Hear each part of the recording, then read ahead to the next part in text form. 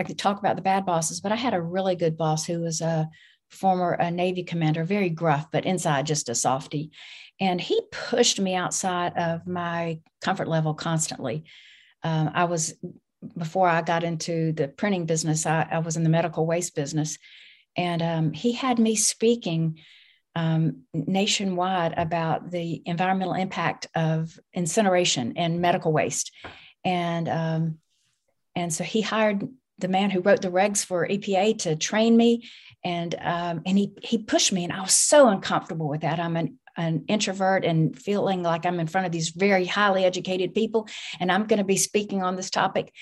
But without his push, I wouldn't have done that. Who knows who I would be or where I would be without him. So big shout out to Bob Lewis. Yeah. Hey, Bob. Way to go, Bob. Look what you did. Yeah.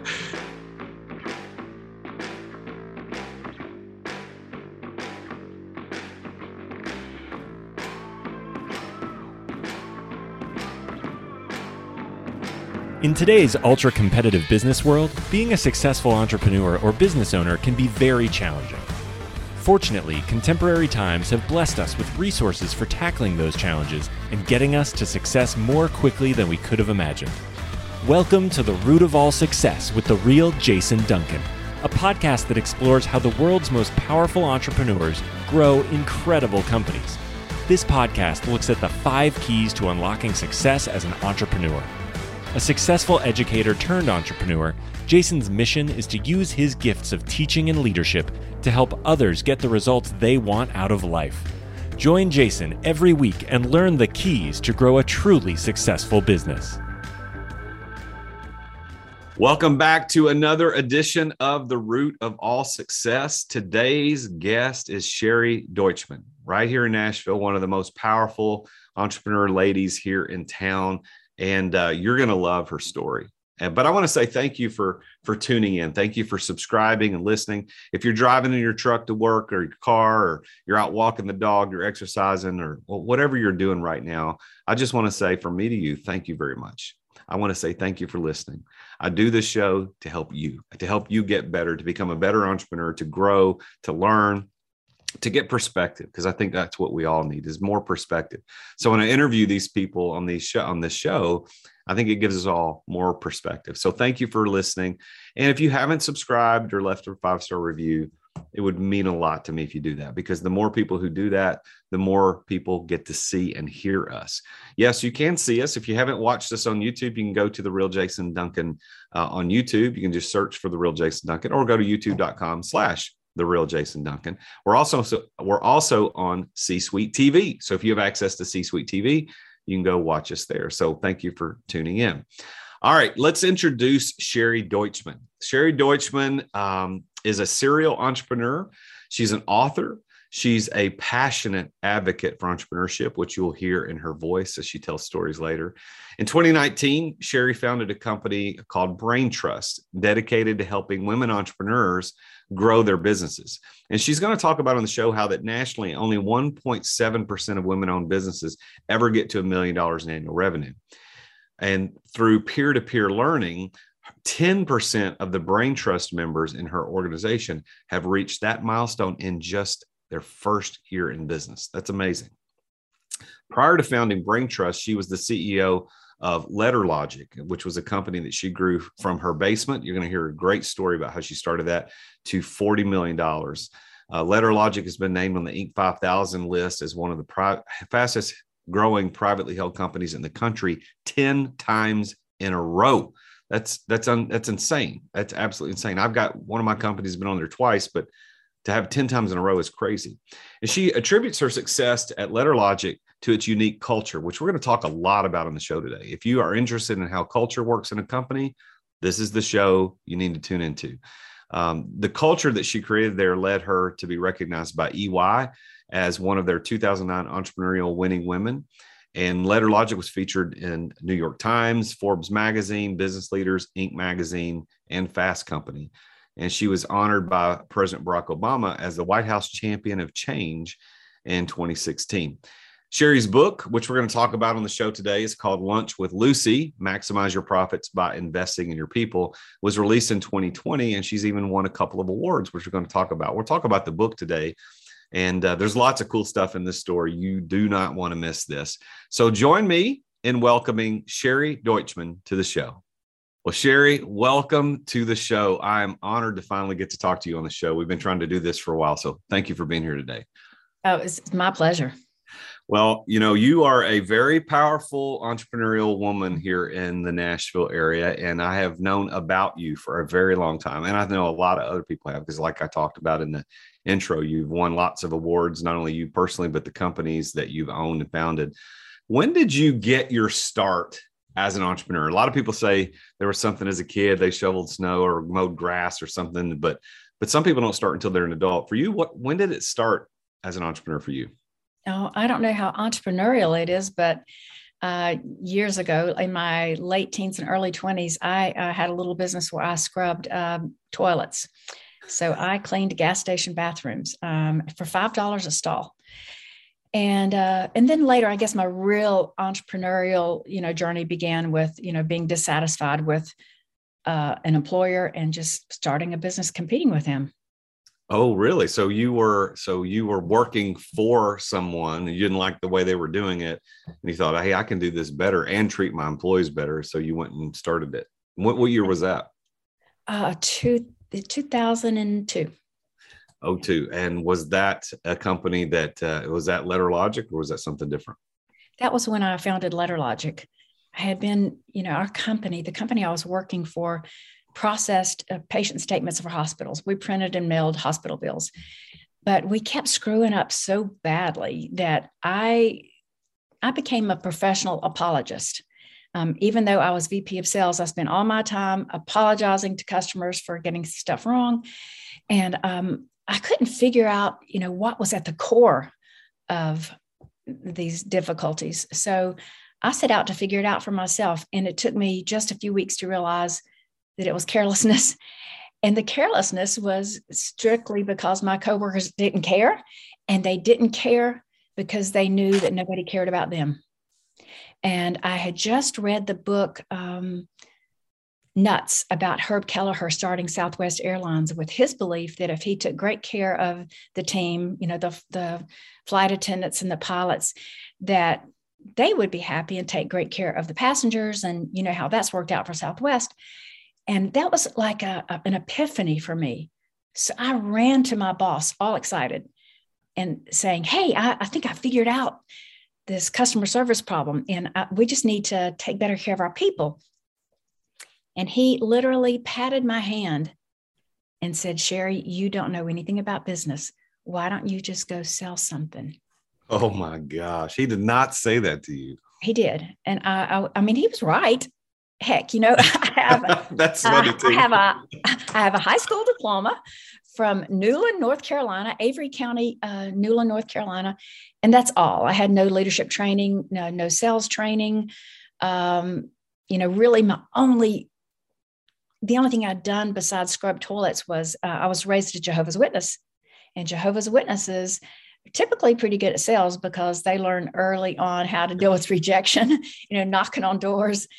And you learn a critical skill of being able to talk to anybody, because, we called on the homes of the wealthy and famous people who lived on the mountain in front of us. And we called on the very poor who lived in the valley, who had no running water indoors. So, that background as being a Jehovah's Witness was very useful to me, but those were the only two things I had. So when he said I didn't know anything about business, he was right. Well, you can be right, but you can also be a jerk. I think that's where Jesus said, make sure we're spreading the truth in love. We got to make sure that we have the love that comes with it. But so he makes this patronizing, kind of demeaning comment, whether true or not. He still says that. Did you immediately know, all right, I'm leaving. This is done. I'm not going to deal with it. Or did it fester over a period of time and then lead you to do something? How fast did you make the change after that? It had been festering because I was a straight commission sales rep, but I'm the one who laid all the tile in the IT department. I'm the one who was there on the weekends cleaning up the parking lot and pulling weeds and scrubbing the bathrooms. And I just did that out of loyalty to the company because somebody had to do it. And so my discontent had been growing. And so I was really a deeply engaged employee, and then became a disengaged, especially with that last comment of his. And so I walked out that day and never went back in that door until recently, because now it is, a really cool restaurant. But at the time, it was its old factory over in Wedgwood, Houston. So you left that day. So the guy makes the comment, and that was the straw, the proverbial straw that broke the camel's back. So what happened next? Did you immediately know I'm going to start a company to compete, or did you just say, I can't deal with this, I'll go find another job somewhere else? What he didn't know was that I had already been approached by local businessmen saying, we've been watching you at this company, and we see that you're the one who's bringing in all the sales, and we think you should start your own company. And if you want to do that, we will back you. Wow. So that was a pretty heady experience for me, with, having no education and no leadership training, for these very wealthy men to approach me in that way. And that had planted a seed that if they thought I could do it, perhaps I could. And I was very unsophisticated and didn't know much about funding a company, but they, wrote out a term sheet for me on what it would look like for them to back the company for me. And it would lead to me owning 5%, starting at a $35,000 a year salary. And at that point, I was, making six figures. And so that was pretty easy for me to say no to. I think I've got to back up just a little bit there and explain to your listeners that I came to Nashville to sing. No kidding. I did not know that about your story, but of course that makes sense, right? We're in Nashville, so you came here to sing. Yeah. I had been on the TV show, You Can Be a Star. And that was like a precursor to American Idol and The Voice, where, you have contestants on stage that compete singing. And I came in third place. And before you congratulate me, let me explain that there were only 3 contestants. And still. Such honesty from Sherry Deutschmann today. Such honesty. But still, I thought I had the goods, and I moved to Nashville, and I hung out. The Bluebird had just opened. And for anyone who's never been to the Bluebird Cafe, you must make that one of your bucket list things to do, to go experience that place. And I heard real talent and knew I didn't have it. And so, I set out to, get a job. And so I went to work for a company selling cars. And those first couple of years in Nashville were brutally difficult for my daughter and me. I was newly divorced and didn't have child support from her father. And there were times when we couldn't pay the light bill and daycare. And so we just went without electricity. I had a cooler where we kept the basics. One of the crushing things that happened was Mom and Dad came to visit me without warning me. And they couldn't really warn me because I didn't have a phone. And they just showed up, and they freaked out that I was sitting there with no electricity in a cold apartment. And, I explained that we were fine. Here's our milk, here's cheese, here's the basics. You can tell we're not starving to death. But there were really hard times when I first came to Nashville. And so I'd gone from that to renting an apartment to actually owning a home and driving a Jaguar instead of the beat up old Volkswagen Rabbit that brought me to town. That was the ugliest car ever seen in the United States. And to go from that to making 6 figures. And it had been so recently that I couldn't even pay the bills, to looking at this man and realizing I'm going to walk out this door today and give up that salary because I don't want to live like this. It was a pretty big turnaround. So this is early 2000s. You come to town in early 2000s.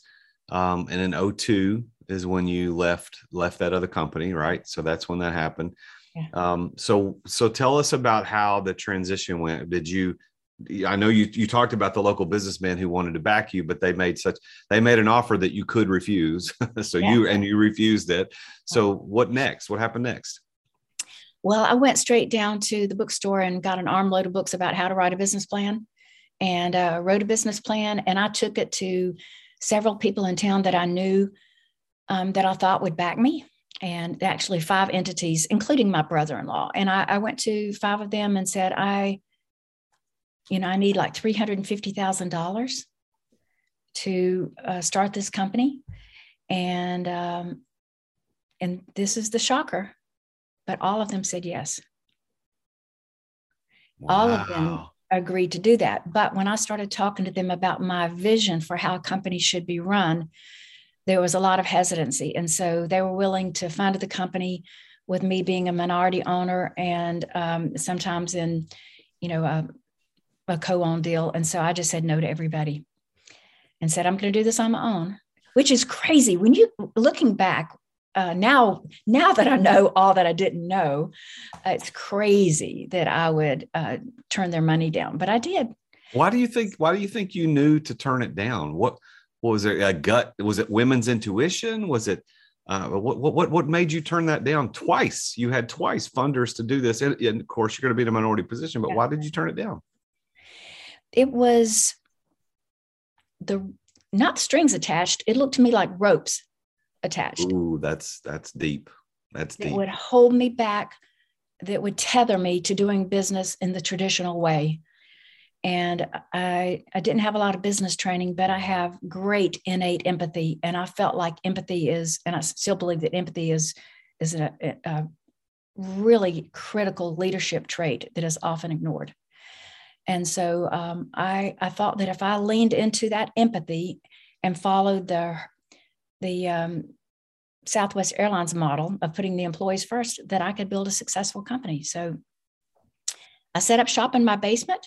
First I had a week-long yard sale, much to the chagrin of my classy neighbors, and cashed in my 401k.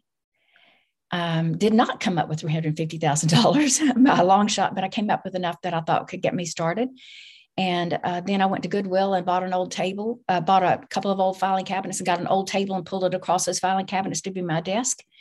And the company that I left, my laptop was so old and worn out that they just let me have it. And so that was the basis for me starting my new company in the basement right next to the washer and dryer. Now, was your company, did you name it Letter Logic day one, or was it named something different? Oh, what a funny question. Yeah, I initially named it Mail Magnates because we were printing and mailing printing and mailing bills. And for the first couple of weeks of going by Mail Magnates, I had to explain to people that I was not saying I was a man magnet. You know what? That thought flittered through my brain that's kind of what that sounded like. Yeah. But now that you say it, yes, that's probably not a good name. And so I came up with something else. I love alliteration, and I'm very happy, even years later with the name. I think it was a good one. Yeah, well, it is alliterative, and I love alliteration. As a former pastor, you got to do the sermons with the alliteration, and we'll talk about alliteration later in our show, because I'm going to go through some stuff that is alliterative. So you started Letter Logic. Now, was that actually still in 2002, or are we further down the calendar a little bit? That was 2002. So still in 2002. So you go out and you figure out how to raise money through your own determination and grit, your own bootstraps. You raise the money, you start it up. So when did it become real to you? Because all of us as entrepreneurs, the people that are listening right now, and I know me too, you start companies, but at some point it becomes like, holy crap, this is real. I'm actually making money. I've got employees. How long did it take before you were like, wow, this is actually a real thing that's going to work long-term? So I don't know when I knew it was going to work long-term, but I never intended for it not. I never even considered that it wouldn't. And it was real for me from day one, because one of my coworkers came with me when I left that company. She came with me, and I was paying her, but not paying myself. And so that was real, starting off with an employee who at the time was 50% partner, which is because I was very unsophisticated and didn't know how the deal should have been structured with me providing all the funding. I learned the hard way. So you had a partner. Now, I don't know the end of the story, but I'm assuming she did not stay a 50% partner through the duration. No, I bought her out a year later. It was, the hard lesson that it's really difficult to work with friends and family. And so it ended badly. And, we're not friends anymore. I have a similar story. Same kind of thing happened, but now we know, right? We learn through the things that we do badly, and we now know on the back end how not to do it. And as a business coach on my side, for my side of the table, I now use that as for ways to help other people. If they're setting up partnerships, I can say, hey, here's something you need to look at. You need to be careful about this. So you and I both know that very terrible lesson, and friendships in the wake of that it's a sad story. So, yeah. So now so we're 20 years removed from that start. Now you don't own the company. You sold the company in 2016. So the company really only under your leadership was only there for a little over a decade, right? So, yes. So 14 years, if I'm doing my math right. So why did you, let's talk about the growth. Let me back up. So I'm going to forget before I ask the why, but when you grew that from the basement to being worth $40 million in revenue, right? Yeah. How did, talk about the growth trajectory. When did things start hitting the $1 million mark and the $5 million, $10 million, and it starts growing exponentially? How did that happen for you? Immediate. I think the first year we did 433,000 in revenue, and the next year it was like $1.4 million, and the next year it was $3.5 million. It was very quick. But it was all about our culture. So I determined from day one that I was going to put the employees first, and that they would know they were first, and that they would become, their needs would come before that of our customers, and would become before my needs or the needs of any other shareholders I would bring in. And so I just made that part of our culture and our story. And the way the employees knew that it was real was that I paid them a real fair living wage. I helped them all buy their first homes with a gift for the down payment of their first homes. Gave them the ability to bring their kids and their pets to work anytime. Paid for 100% of their medical, dental, disability, and life insurance. Helped them start their own companies. So, in a lot of companies, if you moonlighting, you won't tell your boss about it. Or if you're trying to start your own company, you would never tell the company you're working for that you were doing that. But I encouraged them to. I encouraged them to be entrepreneurial and start their own businesses. So even invested in one of their businesses, and he's done really well. And then I think the most critical thing I did to let them know they mattered was a really unique profit sharing plan, which I hope you'll let me talk about a little bit, because it was very creative and a game changer for us. And so it was a way that every employee saw that they were equally valued, regardless of their title or regardless of education. And it was one of the main reasons for our success. But I'm the one who sat in front of prospective clients, and our clients were big healthcare systems, New England Medical Center in Boston, and Dignity Health in California, and Bon Secours in Virginia, and huge healthcare systems, Texas Health. And I would sit with them around their board tables as we were asking for their business, and look them right in the eye and say, I need you to understand that I don't believe the customer comes first. But let me explain to you how me putting my employees first is going to benefit you. And then I would tell them about our benefits. And it was so quiet in those rooms. They were dumbfounded first because I was telling them they didn't come first. And then when they heard about all of our benefits, their mouths were just wide open. And then frequently got them to say, can we come to work for you? Or where do we sign? And so that became a really critical part of our growth. Is it became, people bought our services because of our culture. In fact, our sales team said that 85% of the closes they made were because of the culture. And that the customers would say, I'm choosing you for the culture. And that enabled us to become the most expensive in the nation, in our industry, and to still grow enough to be on that Inc. 5000 list for 10 straight years. Yeah, that's a phenomenal feat. I mean, I've got one of my companies has been on there twice, but to do it 10 years in a row, the growth that you've got to get year over year just to make it on the list is really amazing. And then to do it 10 years consecutively, that's pretty, I mean, I don't know very many people that can do that. I don't know that many companies have been on the list that many consecutive times. We're going to take a break from our show right now to bring you our sponsors. Another day is here, and you're ready for it. What to wear? Check. Breakfast, lunch, and dinner? Check. Planning for what's next and how to save for it? That's where Bank of America can help. For your financial to-dos, Bank of America has experts ready to help get you closer to your goals. Get started at one of our local financial centers or 24/7 in our mobile banking app. Find a location near you at bankofamerica.com/talktous. What would you like the power to do? Mobile banking requires downloading the app and is only available for select devices. Message and data rates may apply. Bank of America NA, member FDIC. When you need mealtime inspiration, it's worth shopping Kroger, where you'll find over 30,000 mouth-watering choices that excite your inner foodie. And no matter what tasty choice you make, you'll enjoy our everyday low prices, plus extra ways to save, like digital coupons worth over $600 each week. You can also save up to $1 off per gallon at the pump with fuel points. More savings and more inspiring flavors make shopping Kroger worth it every time. Kroger, fresh for everyone. Fuel restrictions apply. All right. Thanks for listening to our sponsors. Now back to the show. And I love that you, Sherry, are talking about the fact that culture was the key to that, to the way that you were able to build that and close so many deals. You said 85% of your deals were closed because of the culture connection.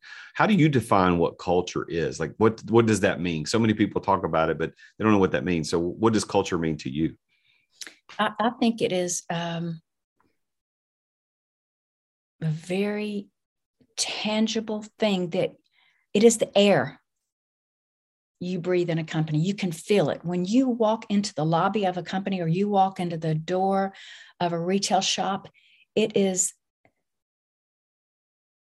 the very, struggling for the word, but it's not tangible, but it is a real feeling that you get, and you know whether or not that's a healthy organization. And it just boiled down to everybody knowing they were valued and them valuing one another. Yeah. So I think maybe one of the words you could use to describe this, like the ethos of a company. So Yes. what it feels, the DNA, how we act and treat one another, the unspoken rules of how we engage with one another. And I believe, and I know that you do too, based on your story, that, you know, our employees as entrepreneurs will never treat our customers better than we treat them.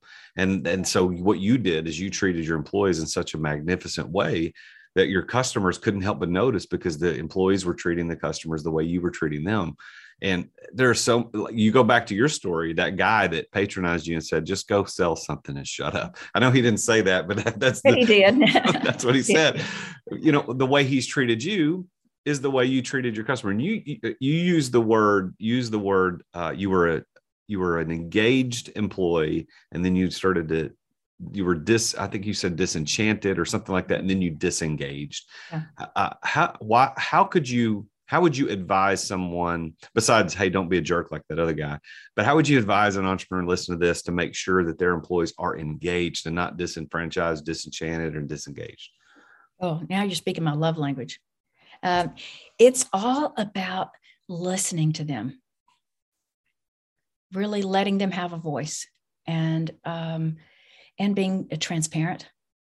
We had an open book policy that I'd love to talk more about, and the transparency was vital to our success. And then sharing the profits with them, and not being greedy, and realizing that the profit sharing creates more profit. I always look at it as, I gave 10% of the profit to the employees, but taking, a pie this big and just a little slice of the pie this big, giving it back to them every month, investing it back in them every month, made the pie this big. Yeah. So, well, talk about your profit sharing. You said it was a unique way that you did it. Was it an ESOP, or was it something different than that? It was different. In fact, I didn't know what an ESOP was. And by the time I realized what it was, the company was really out of the grasp of the employees. The valuation was too high. But I wanted everybody to be fully engaged and vested in what we were doing, because there were a million tiny little things that we could screw up every day that were seemingly insignificant, but that would have monumental ripple effects. And so to get them engaged, what I did was bring them all together every month and share the financials with them and let them see the P&L. This is exactly how much money we brought in, and this is exactly how much money we made. And so showing them exactly to the penny how much profit we made. And then we talked about why the results were the way they were. So if we had an extraordinary month where everybody was doing exactly what they were supposed to do, then it would show up on the bottom line. And then when we had major screw ups, that would show up on the bottom line. And then, well, why should they care about the bottom line? Because at that very same meeting, I took 10%, they saw the bottom line. I took 10% of that and handed out physical checks to each of one of them. But this is the kicker: split evenly. So most profit share plans are done annually or quarterly. They're not really tied to any one person's, really their behavior. It's just tied to the overall profitability of the company. And it becomes kind of like an entitlement, something you just expect, and it's done as a percentage of your salary. Well, the salaries are already so hierarchical, because they're based on someone's experience or education. But we weren't like that, because I thought, you've already got that. The profit share is going to be even, because everyone is equally valuable in creating profitability. And if you don't think that your janitor is valuable, you just wait till the toilet overflows. Or think about how many times a receptionist or a clerk has turned you off and how they treated you in a company. And so we gave exactly the same dollar amount to our CFO that we gave to our custodian, that we gave to our head of IT, that we gave to our receptionist. And that caused something crazy to happen, in that everybody was super careful about who we brought in that door to work on the team. They only wanted the cream of the crop, because if they were going to be sharing the goods equally, they wanted to know that they were equally sharing in the responsibility for creating the bottom line. And it made people have more empathy for one another. Like if somebody had to be out, or if they were out sick, or they had to leave to go to a child's play, everybody else jumped in to help fill that gap, so that we could keep the profit numbers up. It changed behavior in a way that nothing else could have. And the fact that it was a paper check, we could have added it to their, automated pay, but it's a paper check. So it's something tangible. And I could look them right in the eye and say, look what you did. Look what we did together. And it was transformational. It was the single best business idea I've ever had. And because of my book, several people are following, and now hopefully hundreds of companies are doing it now. And I hear from them that this is the game changer. And it's just 10%. It's not a big deal. If I were keeping it all for myself, I'd be paying it in taxes. But instead, it's investing back in them. And you talk about engagement. Every month when I would announce, see the numbers, and when we looked at the bottom line, you could see people visually doing the math. Calculate it. How much am I getting? But then no matter what the check was, they were thrilled. And, the first one was $7. And over the years, in the months, it got bigger. And at the end, it was over $1,000. So if you're making $20 an hour, and every month you get, $700, $800, $900, $1,000, that's a game changer for many families. Yeah. I want to talk about your book, Lunch with Lucy, but before we do that, I've got some just curiosity questions as a business owner myself. sharing the P&L and saying, okay, we brought in 100 grand this month and we made 10 grand, for example, right? But that's what we made. Are you showing them every single line item? This is what we spent on advertising. This is what we spent on employee payroll. This is what we spent on. This is how much I took home as the owner. Are you doing that? Or is it more just, here's how much we made. Here's how much we kept? They could see everything except the individual salaries. Okay. And they all knew how much money I made because I went without a raise for 7 years until I knew that all of them were, paid fair market rate and beyond. And then I felt so guilty about it when I gave myself a raise, knowing how it was going to affect profitability, that I stood in front of them and announced that I was giving myself a raise and cried. And so they all applauded. They were happy for me to have a raise. But I think most everybody was happy with just, basic numbers. The sales team was not. They wanted everything. So I would allow them to come into my office and pull up a chair right next to me and get into NetSuite, which was our accounting software, and say, have at it. I didn't even care at that point if they saw the salaries because they made more money than everybody else. But letting them see, to the fraction of a penny, our expenses on every line item. And that helped them be better informed about exactly what clients they should go after to drive the bottom line, and the pricing that they needed to have for us to really drive profitability. So I had an extraordinary sales team, and I think that a lot of it was because of the transparency and their really knowing what they were trying to accomplish for everybody. So you wrote about that experience with in your book, Lunch with Lucy, Maximize Profits by Investing in Your People. So tell me a little bit about how the book came about and what its main focus is. The main focus is around listening and having empathy for the employees. But I had a practice of going to lunch every Wednesday with an employee, and I would just choose somebody and invite them to lunch. And it was on one of those lunches that I was with a new woman in IT, a brilliant code writer, and she was shaking on the way to lunch. And I noticed it. I said, "Are you okay?" And she said, "Yeah, I've never been to lunch with a CEO." And so I had to say, well, everybody else here calls me the EIEIO. So do not be afraid of me.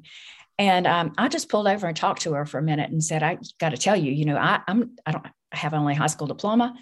I don't know 1/10 of what you know. I'm intimidated by you. Don't you feel that way about me? And I realized that it shouldn't be about going to lunch with the CEO. It needed to be a lot more approachable. So I just created Lunch with Lucy because I like alliteration. And the employees signed up to have lunch with Lucy, and they chose the restaurant. They chose who else would go with us to lunch.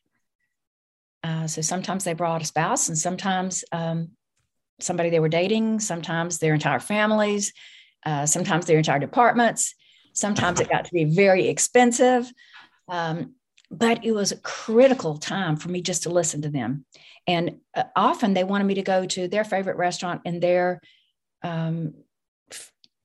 neighborhoods. So I got to see a little bit more about, their living situation and their culture.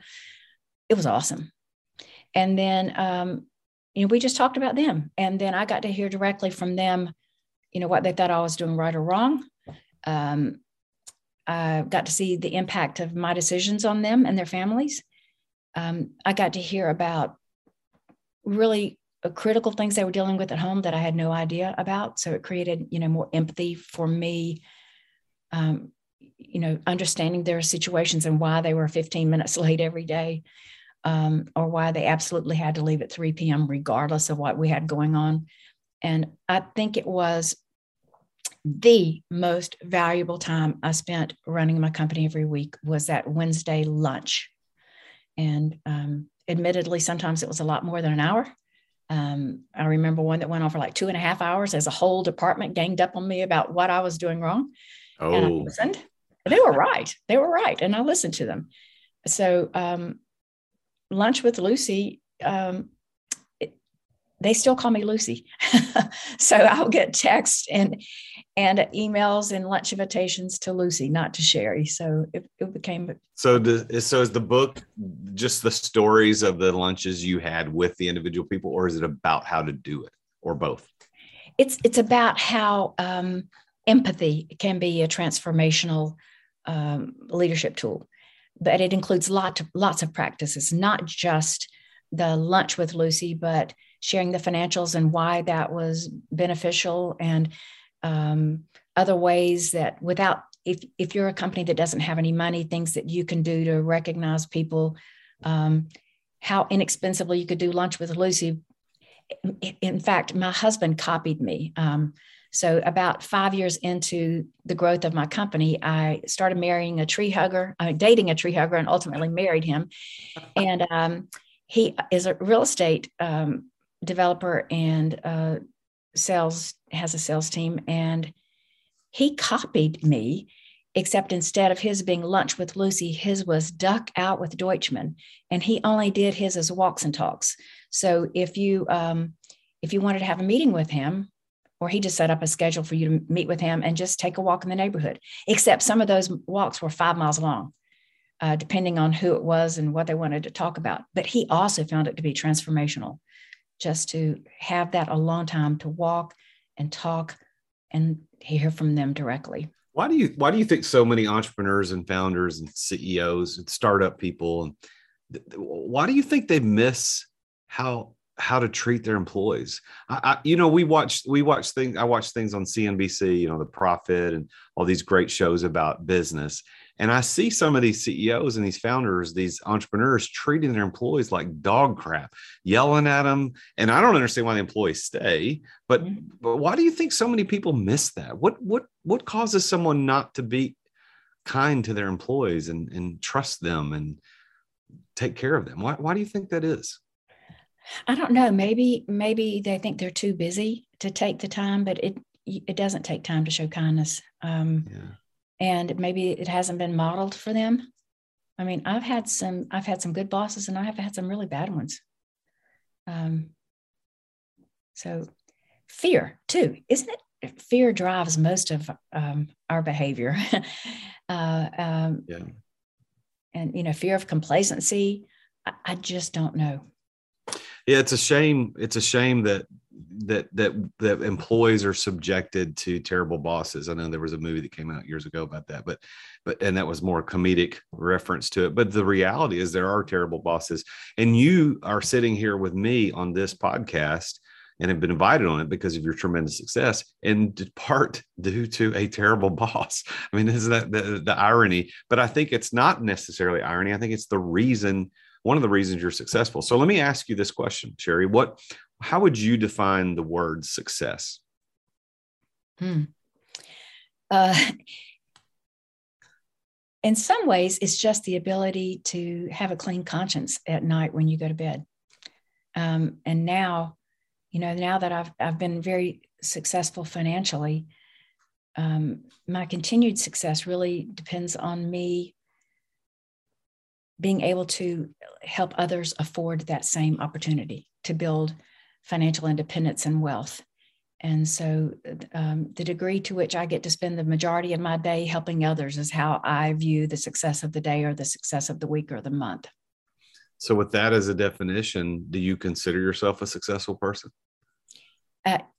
Yes, I do. And kind of worn out too, but there's so much need. I have chosen this niche in helping women with their businesses. And there's so much need in that world that, I'm working 60 or 70 hours a week again as a supposedly retired person. So, yeah. Well, tell me a little bit about Brain Trust and why you started it and what it's doing now for women entrepreneurs. I'm a member of an organization called EO. It is a peer-to-peer membership for business owners, where you get together every month with 7 other business owners, and with total confidentiality and comfort, you share with them the biggest problems you're facing in your company and the greatest opportunities that are coming your way. And they help you vet opportunities and see your blind spots, and they call me out on my, bad decisions or bad behaviors. And that accountability that comes with this peer-to-peer learning was critical to my success. And so I would meet, women entrepreneurs and say, you've got to join EO, but they can't. there are 13 million women business owners in the country, but only less than 2% of them qualify to be in EO or also in WPO, which is the Women's Presidents Organization, because both of them require you have $1 million in revenue every year and that you own at least 50% of your company. And so there's 13 million women that don't have that.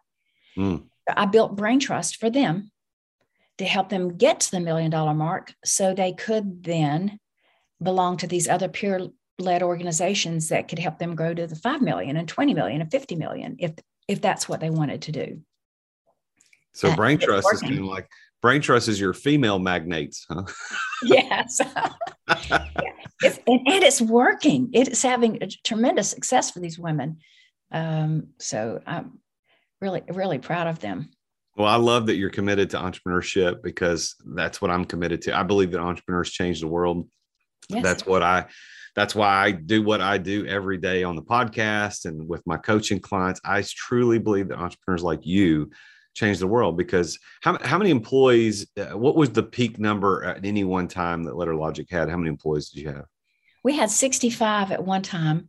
And that was in a phase where I was really taking us down a bad path and trying to turn us into a tech company. But when I got a grip on my ego and went back to being, what we were known for, we right-sized to about 51 people. And that's how many we had when I sold the company. So 50-ish employees at any one time historically, but over the 15 years that you own the company, hundreds of people cycle in and out. I mean, and their families, 2 or 3 additional people and their friends and their neighborhoods have been affected and changed because of what you did. And so I don't want people to miss that. You took a risk, you took a chance, you started your own thing. The reasons why you did are irrelevant for this point, but you did that and lives have changed. The world has changed. And now you're doing it again with Brain Trust. And I applaud you for that. And I congratulate you for your success. Now, if I may, I want to kind of shift a little bit of our conversation around the theory that I have about how success is achieved for entrepreneurs, because that's really why I started the show to begin with. So I want to ask you these questions and Sherry, see if they, or should I call you Lucy? I see if they filter through your story the same way. I feel like they filter through everybody's story. So when I started interviewing entrepreneurs casually as a successful entrepreneur myself, asking them how they did it, it was casual conversations like at the Standard downtown, or I'd go to lunch with somebody. I started finding these 5 things they were everywhere in everybody's story, even though they didn't use the same words that I would use to describe it. That's why I started the show. So when I started recording the show, I thought, I'm going to record the show, The Root of All Success. And I'm going to ask the people, I want them to be very successful entrepreneurs like you. And I want to ask them if they believe that these 5 things showed up. So I'm going to ask you that. So the first and most important key to success that opens the door of success for people, I believe, is passion. And what I mean by that is not just being excited about it or you love printing medical bills. That's not what I'm talking about. What I'm talking about is passion. The root word of passion actually means willing to endure. If you go all the way back to where we got the word, which is why we call the passion of the Christ, why we call it that, because it was about a willingness to endure, not about excitement or joy. It was about a willingness to endure. So in your story, I hear passion in your story because you endured the no electricity. You came here and you took the chance and you set up that old computer on that old Goodwill table downstairs in the basement. I see the passion in you. Is that the way you see it too? Or is there another story of endurance that helped you become successful? I think you nailed it. I was never passionate about printing and mailing bills, and I never dreamed I would be in the printing industry and doing what I was doing. I mean, who could get excited about that? But I got really passionate about growing a business and being able to support my family all on my own, and helping the employees do that too, and helping them, it became about them. My passion was about them, and really not so much about the industry or changing. It was just really about them. And so I was willing to endure a lot of things for them, and did endure a lot of hardships through the years. And you did. And I love that you were transparent and honest about your story and how you did that. And also appreciate the honesty that you're never passionate about printing, because I know that a lot of entrepreneurs think, because they're told by the Instagram gurus of the world, that just find what you're passionate about and go do it. Yeah. And that's not really that good of advice, because, for instance, I'm passionate about cars and motorcycles, but it's not likely I can go out and build the way with my preparation and what I have available to me to build a multi-million-dollar business in any one of those. But I can still enjoy cars and I can still enjoy motorcycles. But where I made my money was in LED lighting or in an electrical contract. That's not, I've never been excited about that. So I love that you said that. So thank you for that. Now, let me talk about the second key. So you got passion. The second one, this is where the alliteration comes in. They all start with P. The second one is place, being in the right place at the right time. So I believe that entrepreneurs always have a right place, right time moment or two. And I would be interested to hear what you think about where your right place, right time was. I think right place, right time in an industry that was just beginning to crest and just beginning to get commoditized, and me being able to say, wow, if I take care of the people, then we can have extraordinary service and we can charge more. So I think it was the intersection there. Yeah. And I think also, based on your story, the fact that you moved to Nashville, I think had a lot to do with it. Nashville has everything to do with it. If you're talking about the physical place. Yes, absolutely. Yeah. So you moved here for a completely different reason, to pursue a dream in music that didn't ultimately pan out, but being here got you the job, that led to where you are today. So I think that's cool. So let's talk about that. We got passion. We got place. The third one is people, knowing the right people. And here, I made some notes while you were talking, and I made some notes of some of the people. At first, one of the people that thrust, in my opinion, based on what you've told me today, is one of the people that pushed you towards success is the boss who gave you the terrible comment. Even though he was a negative influence, had he not been there, it's not likely you and I are talking today. Second, the book you read by Herb Kelleher about how to treat people that led you to the conversation with the boss. So Herb, did you ever meet him? Did you ever know him, or just read the book? No, but I got a letter from him right after that, because I think I was quoted in the New York Times. And so I got a letter, which was thrilling. That is cool. So you got Herb, who indirectly was an influence. You got your boss, who had a jerk moment. Maybe he wasn't a jerk, but he had a jerk moment. And then the local businessmen. So those men who came to you at the, when you first left and said, hey, we want to invest in you. Even though you didn't go through with that, I think they influenced you that, hey, this thing's got legs. I could probably pull this off. And then your family members who said, yes, I'll give you the $350,000, even though you didn't take it. So it seems to me that there's all kinds of people in your story that help put you into success. How do you see it? Oh, absolutely. And the story would be totally changed without even, one of them would totally change the story.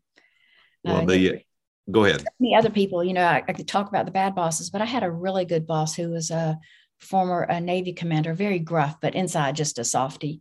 And he pushed me outside of my comfort level constantly. Before I got into the printing business, I was in the medical waste business. And he had me speaking nationwide about the environmental impact of incineration and medical waste. And so he hired the man who wrote the regs for EPA to train me.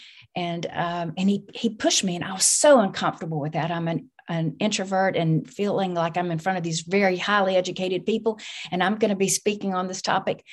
But without his push, I wouldn't have done that. Who knows who I would be or where I would be without him. So big shout out to Bob Lewis. Yeah. Hey, Bob, way to go, Bob. Look what you did. Well, so we got passion, be in the right place at the right time, knowing the right people. So the fourth key I have discovered through these conversations is that of preparation, the know-how to pull it off. So in your story, you mentioned growing up as a Jehovah's Witness and the missions and the outreach and the evangelism stuff that you had to do prepared you for success as a salesperson, which ultimately prepared you to be a successful entrepreneur. What about you? What do you think prepared you for success? Oh, I think the background as Jehovah's Witness was critical. Not just in, the training to be able to speak to anybody, but being able to handle rejection. Because you got a lot of doors slammed in your face. But I knew where I was lacking. And, preparation for me was in just devouring everything I could about entrepreneurship. When I became an entrepreneur, I didn't even know that word. And my boss that I was working for before, he used it occasionally, but he said entrepreneur. And so it felt like entrapment, I just read everything that I could. And so, I really encourage fledgling entrepreneurs, and not even fledgling, everybody, no matter how successful you've been, keep reading and learning so you're prepared for the next thing that comes along. Indeed. Well, the last of the 5 keys is plan. So you got passion, place, people, preparation, and plan. And I don't normally talk about business plans because that's not really what I found to be the key to success. Although some people have business plans, I'm going to talk about how you did yours. But what I really mean is, how did you intend to make this happen financially? How did you do it? And so for what I heard in your story is that you read that book on how to write a business plan. You wrote a business plan. You went out and had people offer to give you money, but then you're like, that's not the plan I actually want to go with. I'm going to go do a garage sale and do it on my own. I think that's a key to your success, but how do you see plan playing into your success? Interesting. After I wrote my first business plan, after reading all these books, I took it to some men here who review your business plan. And if they like it, they'll invest a little bit and they'll own 10%. And they read my plan and they said, yeah, this is all right, but there's nothing special here and you're not going to make it because you've got to have something unique that you're, entering a mature market and, just beginning to be very commoditized. And so I stayed up for a couple of days, did not go to sleep thinking about what's the one thing that I could do that would set me apart from everybody else in the industry. And I got it. And that was it. But in general, I'm not a good example in this regard because I'm a fly by the seat of my pants kind of girl. And so fortunately, I have been smart enough to hire really smart people to work with me that, build out the plans and execute on my vision. And so that's a good lesson in there. Yeah, the planning is critical. And if you can't do it, hire people who can. That's right. I agree. Well, so let me ask you as we close the show out today, Sherry, I want to ask you to talk to and give some advice to the listeners. So on the listeners to this show span the gamut of entrepreneurship. You got the people who are still employees waiting for that moment. And you got the people who are very, very successful like you. So you got the whole gamut in between. I want you to talk to somebody on the early end of that spectrum. What would your best advice be for that new entrepreneur or the entrepreneur who hasn't yet got started? You don't know what you don't know. And what you don't know can kill you. And so my best advice is to find your peers and to meet with them regularly. And yes, you need mentors. You need coaches. So don't ignore that. But you also need people who are going down the same path and close to the same stage so you can learn from one another's mistakes. And honoring your mistakes is critical. You're going to learn so much more from your mistakes than you will from your successes. And so lean into that and share those mistakes widely so you can help other entrepreneurs avoid them. Good advice. How would people get in touch with you if they want to reach out, say, I like this lady, I want to engage with her somehow, some way? How would you tell people? Is it to get your book? Is it a website? How would you tell people to get I'm going to say, get the book. By the way, the book won 2 national awards last year, 1 gold and 1 bronze in business books. And it's done really well. I'm Sherry at SherryDeutschmann.com or Sherry D at OurBrainTrust.org. And, I'm 62 years old today, so email is the best way to get me. Yes. Happy birthday to you. None of this won't come out Thanks. For a few weeks, but happy birthday. And it's an honor to talk to you on your birthday.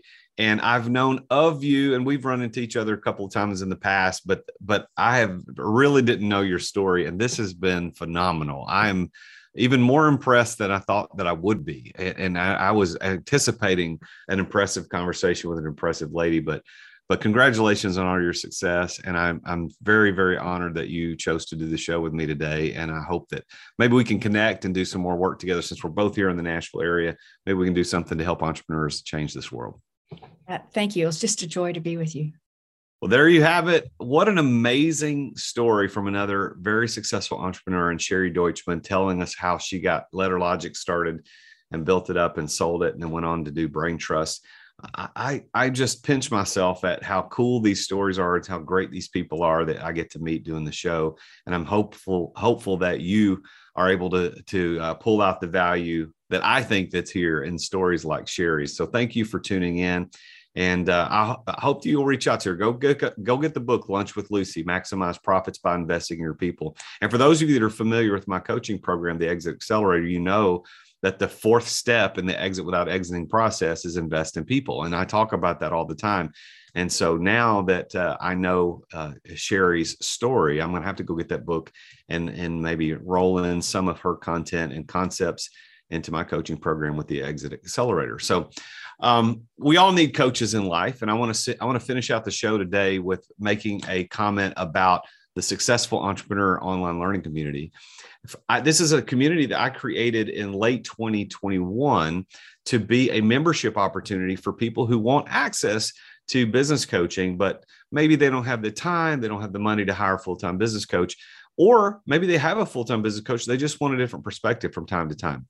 So what I do with TSE, or the Successful Entrepreneur, is I do weekly live trainings with all of the TSE members from all over the world. So for instance, twice a month, I do an open Q&A called Ask Jason Live. And I do one in the morning and I do one in the afternoon on different days of the month, so that you can log in and you can submit questions ahead of time, or you can ask questions live, anything about financial literacy, leadership, sales, or entrepreneurship in general. You also get access to a success lecture. I do a live success lecture once a month where I talk about some topic related to the entrepreneurial life and how we live it and how we do better at it. And it could be about money, it could be about finances, about taxes, it could be about sales, whatever it is. I give 1 hour lecture once a month, and I do that live, and you can log in and watch live. Then third, I do an Entrepreneur Master Series 2 times a month where I bring in an outside guest and we do a deep dive, kind of like what we do here on the podcast, except it's not about the story as much as it is about the tactics. How did you do this? What did you do? So for example, I've had people on here to do EMS on how to create mailbox money through online businesses. I've done one on the 3 things that you need to know to maximize profits in your business that doesn't cost you any money. I've had a guy on here talk about how to get $1 million in unsecured line of credit for your business. These are really good tactical things from the Entrepreneur Masters series. You get all of that for only $55 a month. Only $55 a month for dollar for coaching. It is absolutely the best dollar you're going to spend to get a business coach like me. And I would love to have you be a part of our community. Not only do you get that, but you get discounts on other things. You get access to live events. There's an online forum. There's a content library where you get access to all the previous recordings of videos that I've just mentioned a moment ago. Go to therealjasonduncan.com/TSE. That's therealjasonduncan.com/TSE and sign up. You owe it to yourself to get extra coaching, more coaching, or even some coaching if you don't have any at all. therealjasonduncan.com/TSE. I'll see you in the community. Well, tune in again next week when I talk with yet another very successful entrepreneur about his or her journey to success. Until then, I'm the real Jason Duncan, and Jesus is King. Thank you for listening to another edition of The Root of All Success with the real Jason Duncan. If you've enjoyed this week's episode, we invite you to visit therootofallsuccess.com to access the show notes and other helpful resources. Take charge of your business. Grow it from great to incredible. Join us again next time here on The Root of All Success. This podcast is a part of the C-Suite Radio Network. For more top business podcasts, visit c-suiteradio.com.